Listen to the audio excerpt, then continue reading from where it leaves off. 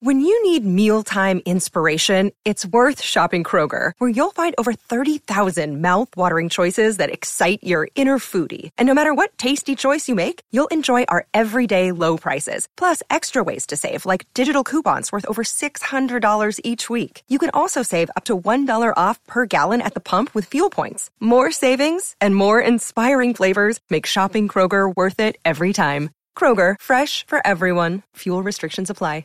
The Free Beer and Hot Wings Show free clip of the day. Well, this 8-year-old in this story is being credited with saving the life of a guy because of a blizzard that hit Ottawa, the capital of Canada. And I think that's good, but there might be some questions. What started out as a day of playing in the snow has turned one boy into a hero. Right outside his front door, Clayton McGuire knew exactly what to do. CTV's Peter Sperling explains. When 8-year-old Clayton came outside to play in the snow, he noticed something different. A man. A man was laying in the snowbank in front of the house. Saw him on the floor. Clayton knew he had to act quickly. Went to go to my mom and dad straight away. His dad called 911 and ran outside to help, finding the man face down in the snow, and says he was unable to lift himself up. I asked the man if he was okay. It seemed like he was hurt. Couldn't get up. He couldn't walk. He had no strength at all. Looked like he'd been down there for at least 20 minutes, maybe longer, because he was totally covered in snow. He then helped the man out of the snow and tried to get him warm. Me and my wife, and we brought him to the stairs. We sat him down the stairs, and Clayton went in and got some blankets, brought the blankets out to us. We put him around him. Bring him Clayton, inside, my friend. Take him up a couple more steps there. Unless he seemed like a creep, I guess. That was my question when I watched this last night. Yeah.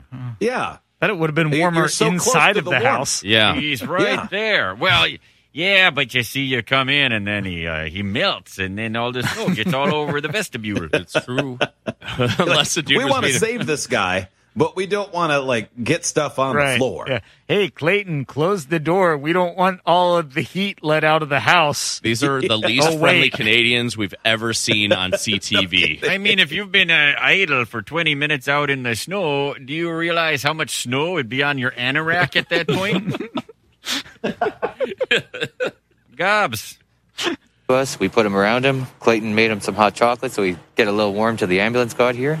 According to paramedics, the man was assessed on scene but chose not to go to the hospital. If it wasn't for Clayton's quick thinking, who knows what would have happened. I'm very proud of him.